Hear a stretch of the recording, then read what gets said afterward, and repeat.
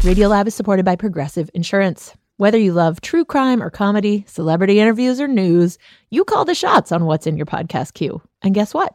Now you can call the shots on your auto insurance too with the Name Your Price tool from Progressive. It works just the way it sounds. You tell Progressive how much you want to pay for car insurance, and they'll show you coverage options that fit your budget. Get your quote today at Progressive.com to join the over 28 million drivers who trust Progressive. Progressive Casualty Insurance Company and Affiliates. Price and coverage match limited by state law.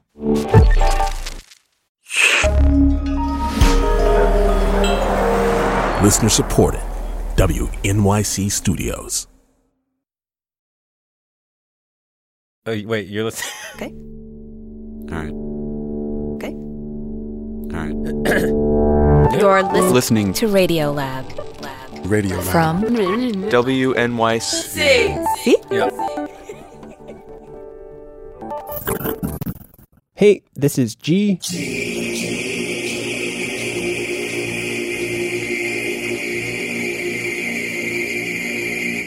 Radiolab miniseries, episode 2. I'm Pat Walters. Pat. And in episode 1, we told the story of a guy who was given an IQ test when he was a boy, and it changed the course of his life. Not for the better. His name was Daryl, but he came to be known as Larry P. He took on that pseudonym when he became the center of a court case that basically put the IQ test itself on trial. For months, lawyers presented evidence that the tests Daryl took were racially biased. And in 1979, a federal judge banned the IQ test for use on African-American children for making decisions about special education in the state of California. The test could still be given to white kids, Hispanic kids, Asian kids, just not to black kids. And as you can imagine, this has caused some issues. Test. Chapter 2 begins about 25 years later. Okay. We're in Hayward, California, a little town just south of Oakland. Not too far from where Daryl lived. And it starts Hello. How are you?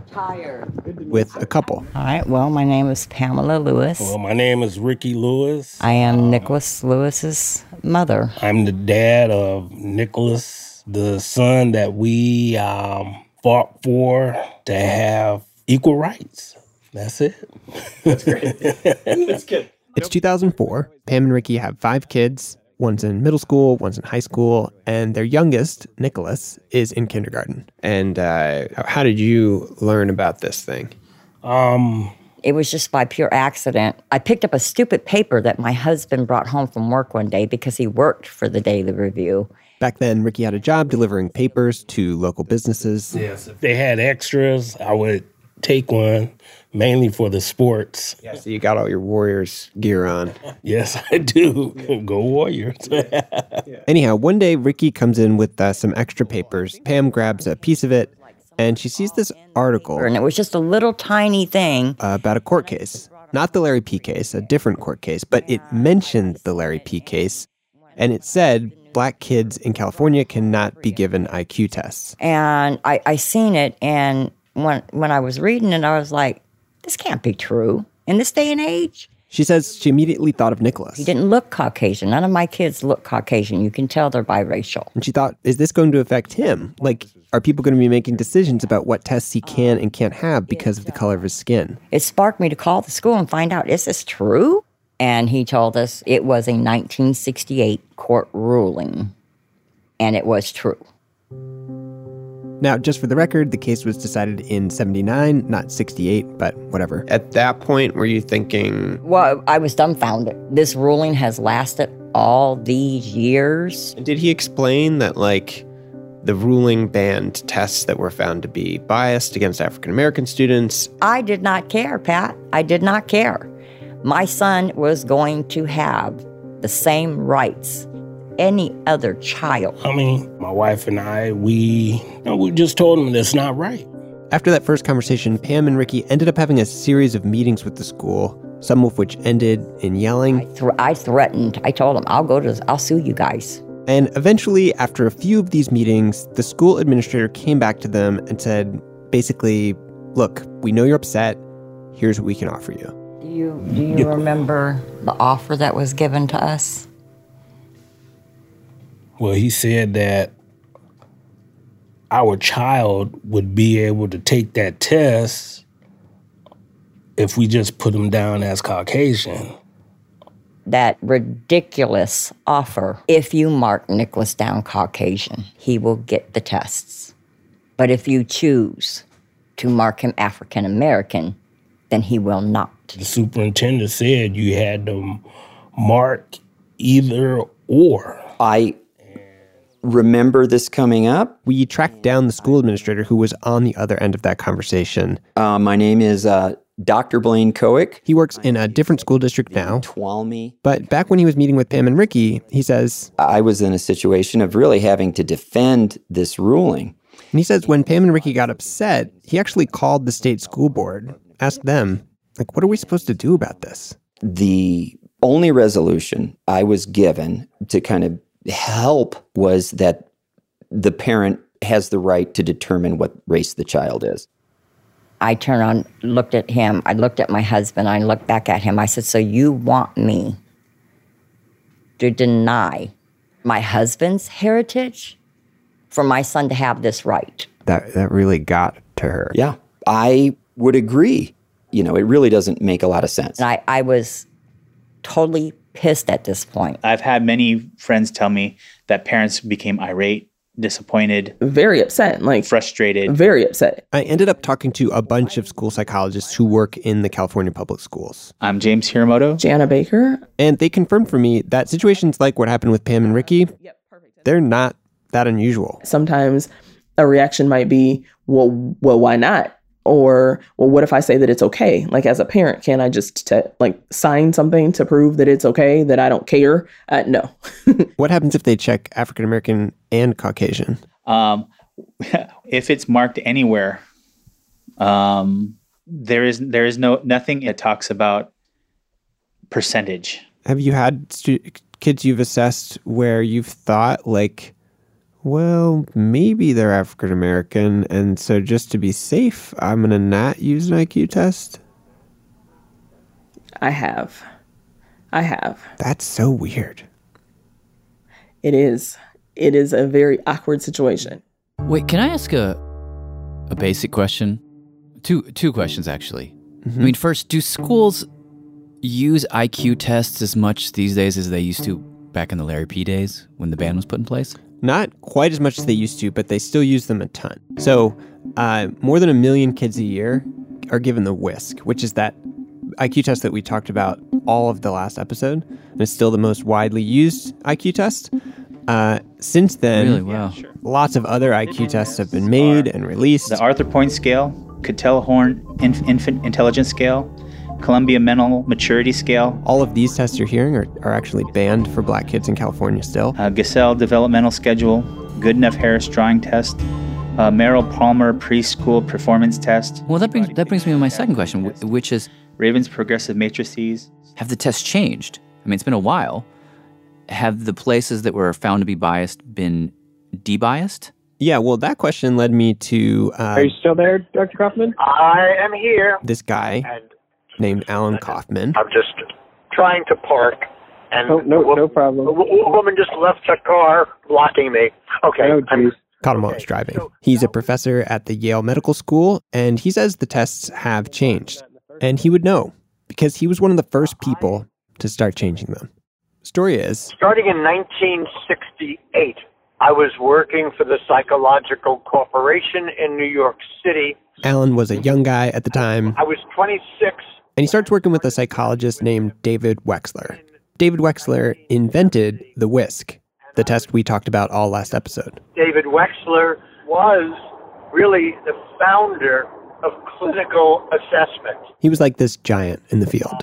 And Alan, this 20-something nobody... My assignment was to help him revise the WISC. Now, this was happening right as the Larry P. trial was getting started. The Black Psychologist Association was very vocal. So Kaufman says the test company had pretty much accepted, like, we need to change the test. But Wexler, not so much. So I would go to his apartment on the east side of New York City. And they would go question by question. What is the color of rubies? Kaufman argued that question is clearly biased. I mean, the correct answer on the test is rubies are red, but A... If your family had more money, you were more likely to know what a ruby was. And B, Kaufman says, ruby was a popular name in the black community, so certain kids might think the question was referring to people, not gems. That item was eliminated. But I understand it didn't always go that easily with him. No, and there was a little vein that he had on his scalp that I knew when he got upset, it would start to pulse a little, and he was so upset. I thought it was going to explode. He says they had knockdown, drag-out fights about questions. But many of the questions we talked about in the last episode ended up being removed. There were a bunch of changes. And so by the end of this process, how much of the test was different? Oh, probably 40% different. Since that original revision, the WISC has been revised 3 more times. Hello, Susie?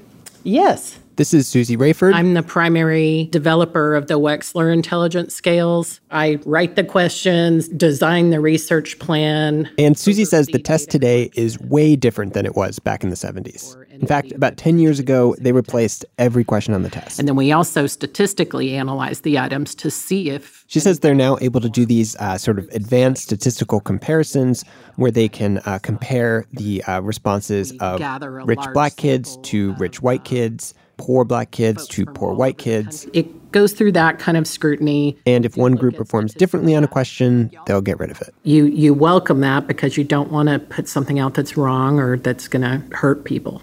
The biggest change, though, is the way the test is standardized. It usually tries to be representative of the census. This is Brandon Gamble again, the former school psychologist we heard from in the first episode. How many African Americans were included? These days, the WISC is, quote-unquote, normed on a population that apparently follows the U.S. Census. Right, the samples are much better. So, given how much the test has changed, how do you feel about the fact that this ban still exists, like still stops psychologists from giving IQ tests to black kids in California? Yeah, it's ridiculous. I think when the state dictates what psychologists can and can't do, that to me is a problem. Because Brandon says an IQ test can give him useful information about a kid, regardless of their race. When you're talking about IQ tests, you're talking about abilities, your ability to see things visually and be able to answer questions around seeing patterns. Right. And so you can target particular skills around cognition. Wait, hello, are you there now? Yes, can you hear me clearly? I can. I'll admit, I didn't completely understand what Brandon meant until I talked to this guy. My name is John Cato, and I'm a dad of a young man who experienced a learning disability in his young life. John's encounter with the Larry P. Ban happened about 20 years ago. He was living in Santa Monica, California at the time. He works in transportation. He was running the bus system there. And his son, Justin... He was, I believe, 7 or 8. He was in first grade. And his teacher told John that Justin was having a really hard time with reading. Even if he gave him the simplest of things to read, he couldn't grasp what he read. The teacher wasn't really sure what was going on. They were wondering, is this just a reading-specific thing, or is there some broader cognitive disability happening? So John decided to talk to a specialist. And he recommended first that I get an IQ test. And so I went to his elementary school and requested that from his principal. And she informed me that he could not have an IQ test because in the state of California, it was not legal. And when the principal said that, what went through your mind? I thought it was crazy. I said, she was trying to explain to me why it was not allowed. She knew there was some court case. And John says he got it. He understood. He remembers having to take an IQ test when he was in his 20s, trying to get ahead in the Army. To be an officer. And he says on that test... there were terms I never heard of.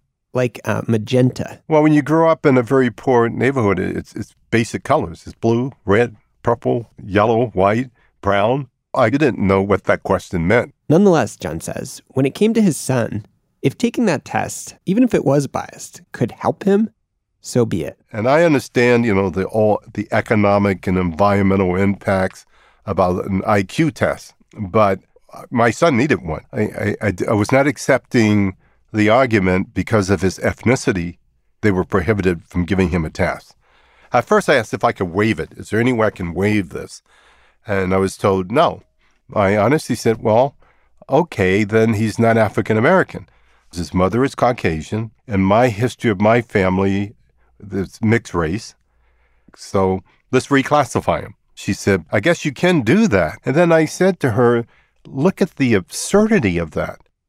Ultimately, Justin ended up getting IQ tested by that specialist outside the school system. And in the end, the test helped reveal that Justin had a very specific problem. What was determined was Justin has this imagination. So when he was reading when he was younger, he couldn't separate the two. John says Justin would start to read a sentence, but before he could get too far into it, even just a few words, he would start to imagine what was going on and just get lost in that universe. He tried to read and go off and live it, and you can't do that. Like he would just never get very far before his imagination would take over. And the IQ test helped them figure that out?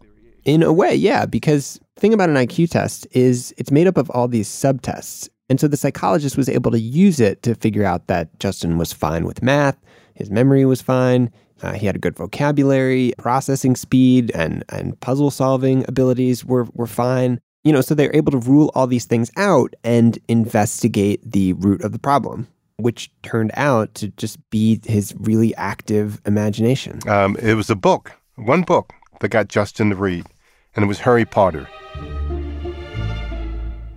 He wouldn't put that book down. He would stay up late into night and start reading it. That was the end of his problem of reading. I would just kind of bring Brandon Gamble says he's worked with hundreds of kids like Justin, where an IQ test helped him figure out what was going on. And so that's why Brandon says, like, the Larry P. ban isn't necessary anymore. He says the thing that he sort of keeps his eye on now when it comes to these tests isn't so much the racial bias question, but something kind of bigger. The basic idea that an IQ test could be used to define a kid. There's a period, and I would say from like the 1930s all the way through the 80s, people would just give the IQ or cognitive test. This is what happened to Daryl from the first episode. And of course, the test was skewed against him because of racial bias. But Brandon says even if it wasn't, even if Daryl had been a white kid, making a decision, any decision, about his future by just using an IQ test... That's horrible. You really don't know that kid. It's only a snapshot of like a 3-hour window of sitting down with this kid in a very abstract clinical setting. That can't be the totality of who that child is. To really understand who a kid is, and every psychologist I talked to said this, you have to spend a lot of time with them. Visiting the home, like observing the child in the classroom, like extensive interviews with their families, especially if you're working cross-culturally. There's some things that you may not understand. So it sounds like your perspective on the IQ test is that, like, you can evaluate students without the IQ tests. Yeah, if you can't do IQ testing, there's 99 other things you can do. Wait, so then why do it at all? I mean, like, I guess I get that it can be helpful sometimes, like in the case of the kid with Harry Potter. But, like, really what it was that helped the kid was Harry Potter. You know, like, that's what helped him actually read better. So if we're in a situation now where we have all of these other tools available, and we know that the IQ test, however useful it can be, it also has some very bad mojo, historically, attached to it. Well, is it actually still worth keeping around? Yeah, I found myself thinking that a lot. You know, just like from a pure cost-benefit perspective, maybe it needs to go. Yeah. And that's how I've been feeling until we came across this one story that pretty much completely changed my mind about that. Really? We'll do that story after a quick break.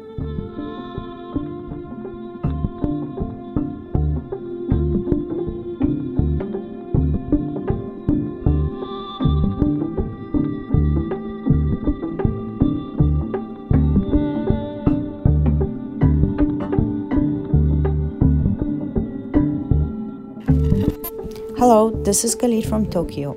Radiolab is supported in part by Alfred P. Sloan Foundation, enhancing public understanding of science and technology in the modern world. More information about Sloan at www.sloan.org. Radiolab is supported by ZBiotics. If you've been looking for some help waking up refreshed after a fun night out, ZBiotics Pre-Alcohol Probiotic is here to help. ZBiotics is a genetically engineered probiotic invented by scientists to help tackle rough mornings after drinking. This probiotic is the first drink of the night for a better tomorrow, as it works to break down the byproduct of alcohol, which is responsible for rough mornings after. Go to zbiotics.com/Radiolab to get 15% off your first order when you use Radiolab at checkout. ZBiotics is backed with a 100% money-back guarantee. If you're unsatisfied for any reason, they'll refund your money, no questions asked. That's zbiotics.com/Radiolab and use the code Radiolab at checkout for 15% off. Radiolab is supported by Babbel. Sometimes self-improvement can feel like a pretty overwhelming journey. So what if this year you just got a tiny bit better every day? When you're learning a new language with Babbel, that's exactly what you're doing. Babbel is a science-backed language learning app with quick 10-minute lessons that have been handcrafted by over 200 language experts to help you start speaking a new language in as little as 3 weeks.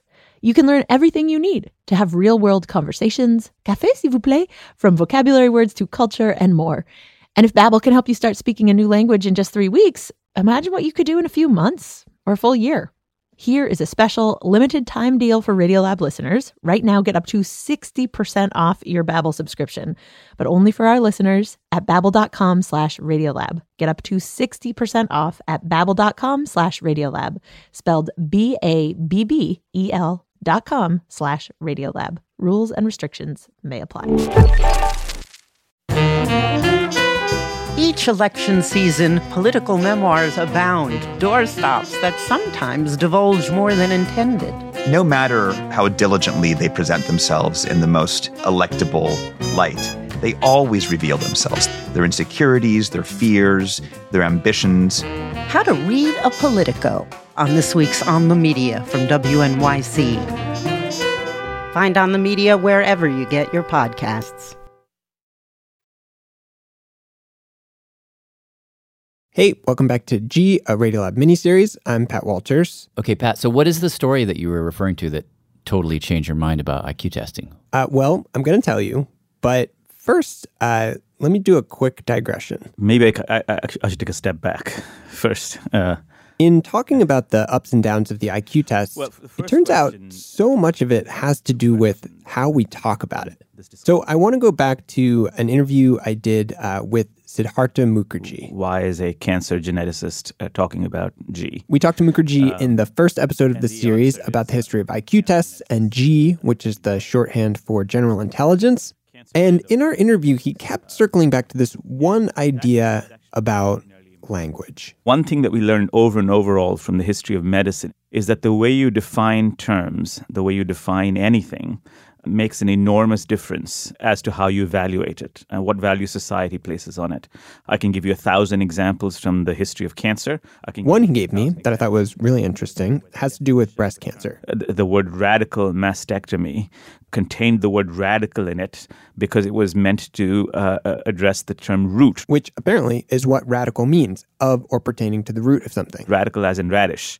But it morphed socially and culturally into a word that meant aggressive and brazen and therefore the right thing to do for a woman with a terrible disease. Like once that word came to mean extreme, Mukherjee says, more and more people who saw their cancer as extreme started to feel like that would be the appropriate response, even if it might not have been. These words that we use in medicine and science are extraordinarily important. And when it comes to intelligence, he says, the thing you got to remember right off the bat is that the word intelligence is a colloquial word. I just cannot emphasize that enough. Like the concept of intelligence way predates modern Western science. Yes. Yeah. I mean, you can look at ancient literature and you'll see that some people are smarter than others. Like Odysseus is really smart. Intelligence researcher Stuart Ritchie again. Ancient China. There were all sorts. It has been defined through social and cultural practice. It varies from one society to another, has varied from one society to another. And for the history of human beings, we have found that perfectly acceptable. Everybody understood that there were lots of different ways to be intelligent. Like, to be intelligent just meant to be able to understand, which could mean a million different things.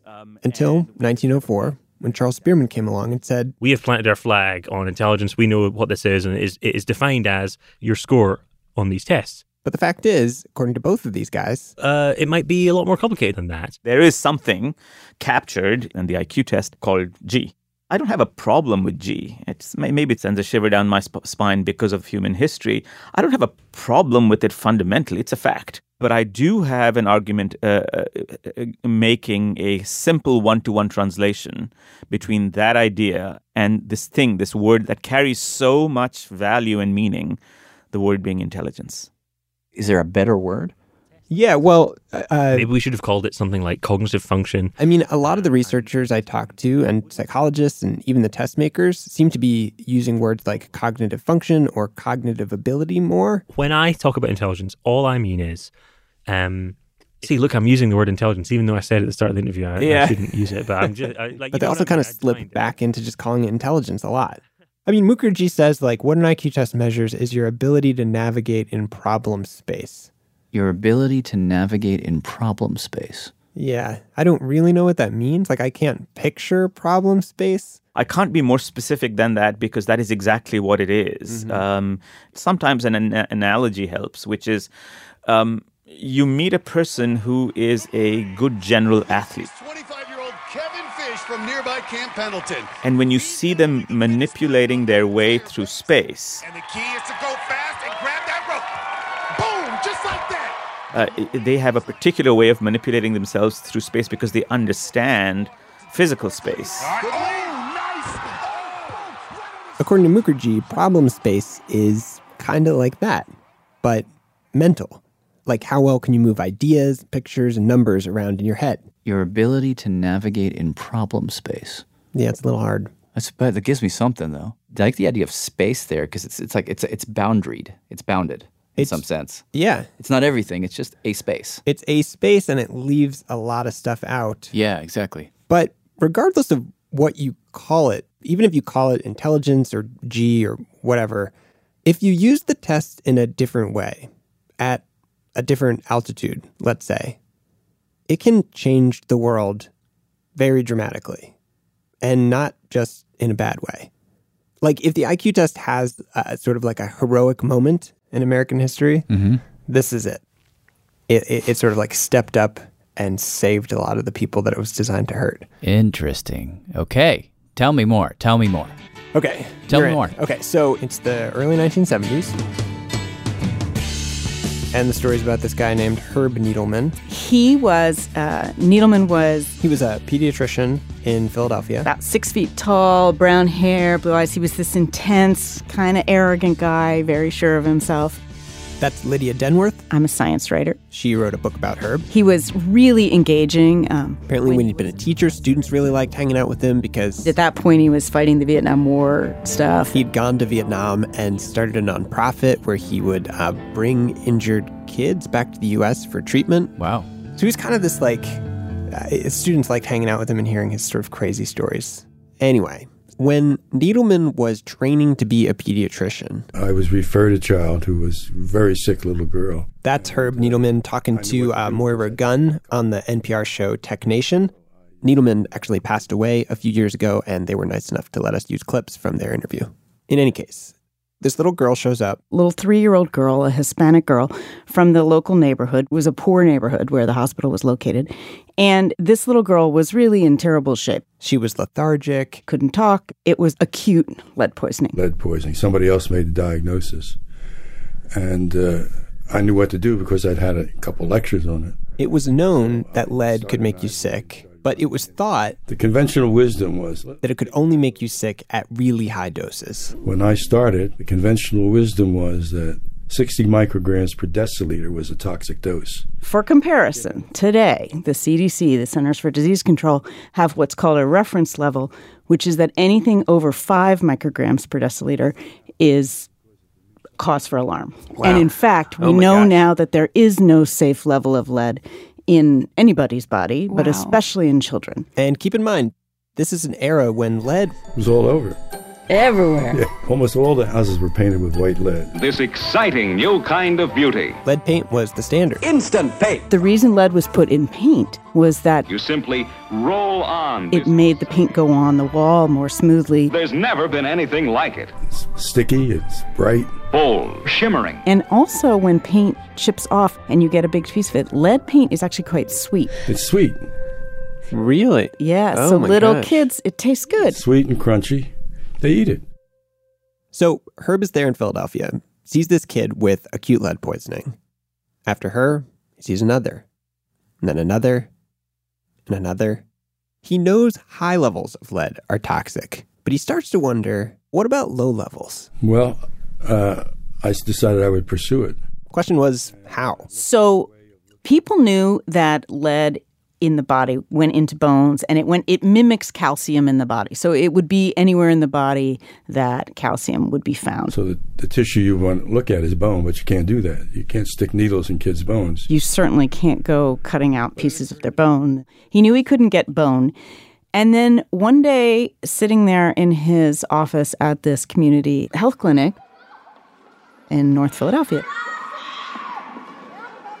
he looked at children playing in this schoolyard of this elementary school. And he thought, teeth are the answer. So he partners up with the dentist, and he has the dentist ask the parents to bring in their kids' baby teeth. Right away, the parents are like, well, we've got a little bit of a tooth fairy problem here. You know, the kids are not just going to give away their teeth. I'm not going to fund your research study with my tooth fairy money. So Herb, Needleman went out and he got all these silver dollars. I was the tooth fairy. So he gets the dentist to bribe the kids to give him the teeth. He then tested the teeth. Measured the tooth lead levels. Then brings in a bunch of the kids, gives them a series of tests. Extensive battery of neuropsychologic tests. Including IQ tests.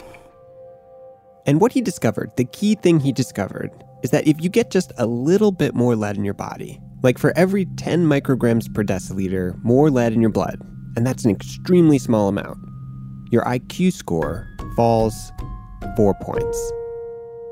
So if you're exposed to just a tiny bit more lead, you get 4 points, quote unquote, dumber on the IQ test? Essentially, yeah. I don't quite have a sense of scale. I mean, is 4 points a lot? So the interesting thing about it is the IQ test is set up to kind of put everybody on this bell curve where you have most everybody is in the middle, and then you've got these sort of tails where you have the people who score really high and the people who score really low. High would be around 130, low would be down around 70. And so 4 points in the middle doesn't make that big of a difference. Okay. But if you think about it on a much larger scale, because what we're actually talking about is shifting an entire population down 4 points. What that means is at the top, you end up with half as many people who are going to score above 130. Well, that feels like a lot. Yeah, and twice as many people scoring below 70. Wow. When we published that in the New England Journal of Medicine in 1979, it had a considerable impact. It was a huge deal. It made national news when he had done it. He had shown that a long-term low-level lead exposure was actually connected to a kid's day-to-day experience in the classroom, right, and in life. The study led the government to ban the use of lead in house paint, put limits on the amount of lead that could be in gasoline. Not too surprisingly, the lead industries were not happy. And they tried to discredit Herb Needleman. It was a nasty period in our lives. They accused him of scientific misconduct. There was a big fight over whether his 1979 Boston study was accurate. The long story short, they reanalyzed it multiple times, and the numbers held up. So then what happens? In the mid-'80s, 1985, I arrived. Lead had been reduced some and in the environment. But then in comes Ronald Reagan. There are no constraints on the human mind, no walls around the human spirit, except those we ourselves erect. And he decides, let's cut the industry a break. Let's loosen things back up again. And there was a guy at EPA named Joel Schwartz who had been hired as an economic analyst there. Joel Schwartz is asked by his bosses in about 1985 to calculate how much industry would save if the regulations on lead and gasoline were lessened, which was what the Reagan administration wanted to do. Mm-hmm. And he says, well, but what about the health effects? And he's told, this is the way it is. This is what they want. So what he does, so Joel Schwartz was a clever guy. He says, okay, I will do this job. I will calculate how much industry will save if they don't have to regulate lead and gasoline. And that number was about $100 million. Okay. But then he did something else. He did the first major cost-benefit analysis that linked health effects and economics. And the really innovative thing that Joel Schwartz did was to also calculate the cost to society of leaving lead in the gasoline. And the way he did that was that he used those 4 IQ points. They did an economic analysis where they were able to figure out that for each 1 point change in IQ, that equated to a 1% change in the wage rate. Huh. Again, on a population level, with every step down in IQ, there's a connection to how much money somebody can earn. You've got lower levels of educational attainment and ultimately lower levels of earning. So when he did this calculus, the industries could save $100 million if they have lead. Society, if you count based on Needleman's IQ, 4 IQ points, the cost to society of leaving lead in gasoline was close to $1 billion. Whoa. And that's based on lost education, lost wages, and increased healthcare costs. He writes this report, gives it to one of the top officials at the EPA, this guy named Joseph Cannon, who had pretty much made up his mind that he was not going to regulate the lead industry anymore. They didn't need regulation. There was no need for more regulation. But apparently he looks at this report. And he said, you just cannot look away. You cannot look away. January 1st, 1986, the EPA effectively banned lead from gasoline. And over the next few decades, the average blood lead level of Americans dropped by 90%. Wow. And blood lead levels around the world began to fall after that. It was a pretty important effect. The thing this lead story made me realize is that these IQ tests, they measure certain thinking abilities, whatever you want to call it, intelligence, G, problem space. And when you need to find out if, like, an environmental toxin is affecting the way kids think, having this standardized measurement of that is really powerful. And so something like the IQ test lets you see these almost invisible, subtle effects on large groups of people. Mm-hmm. And after that lead thing, there have been many, many, many studies. Like you can go on PubMed and search like IQ test environmental effects, and you find all of these amazing studies where people use IQ tests to look at the way smog affects kids' thinking abilities, or like violence in the neighborhood. Wow, that's interesting. It just reminds me of what the judge said in the last episode in the ruling that essentially IQ tests are social evil masquerading as empiricism. Mm-hmm. This is kind of the inverse. And it's, basically the same test. I mean, and the thing we don't say in the lead story, which we should add or say here, is that Herb Needleman, he did those studies on only white kids. So that people couldn't say like, oh, the poor kids are scoring lower because they're black. And so he did it only on white kids. Why? He did it only on white kids because he was worried, because a lot of the poor kids who were being affected by lead were black and other minority kids. And he was worried that if he took a sample of, affluent white kids who had low lead exposure, and he took a group of poor kids who had high lead exposure who also were black, that people would say, oh, the poor kids scored lower not because of lead exposure, but because they're black. And black people are less intelligent than white people. Wow, so he actually segregated his sample. Yeah. So that he could avoid their bias. Exactly. Wow, that's complicated. Yeah, so at the end of the day, I don't think you can say that the IQ test or even the whole idea of measuring human intelligence in this way is any one thing. The test isn't inherently evil in this way that a lot of people, not psychologists necessarily, but regular people think about it. But it does have this power in it, and it was designed to do a certain thing, a bad thing, if you just go all the way back to the eugenic roots of it. And that's like always in there, but it's not the only thing that's in there. Sounds like an Agents of S.H.I.E.L.D. episode and a 084, or like a unknown entity that still has power after centuries. Wait, what are you talking about? What is an 084? Like, what is that? Well, 084 is the unknown phenomena within Marvel Comics.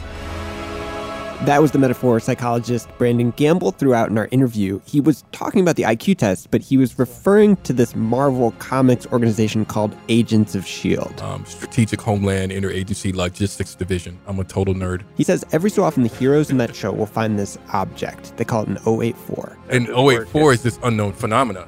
And it's an object they know is powerful, but they don't understand what kind of power it has or how to use it. And sometimes these unknown phenomena can, you don't even know what it is, but if you touch it, it takes you back in time. It could disrupt you. It's toxic. It can even kill you. Or it could save you. It's an inanimate object by itself, but once it's activated, it becomes this extra thing. He says it's a little bit like that with the IQ test and the science of intelligence. It sort of became that the moment G walked into the room. It became this powerful thing with many different potentials that we're still struggling with.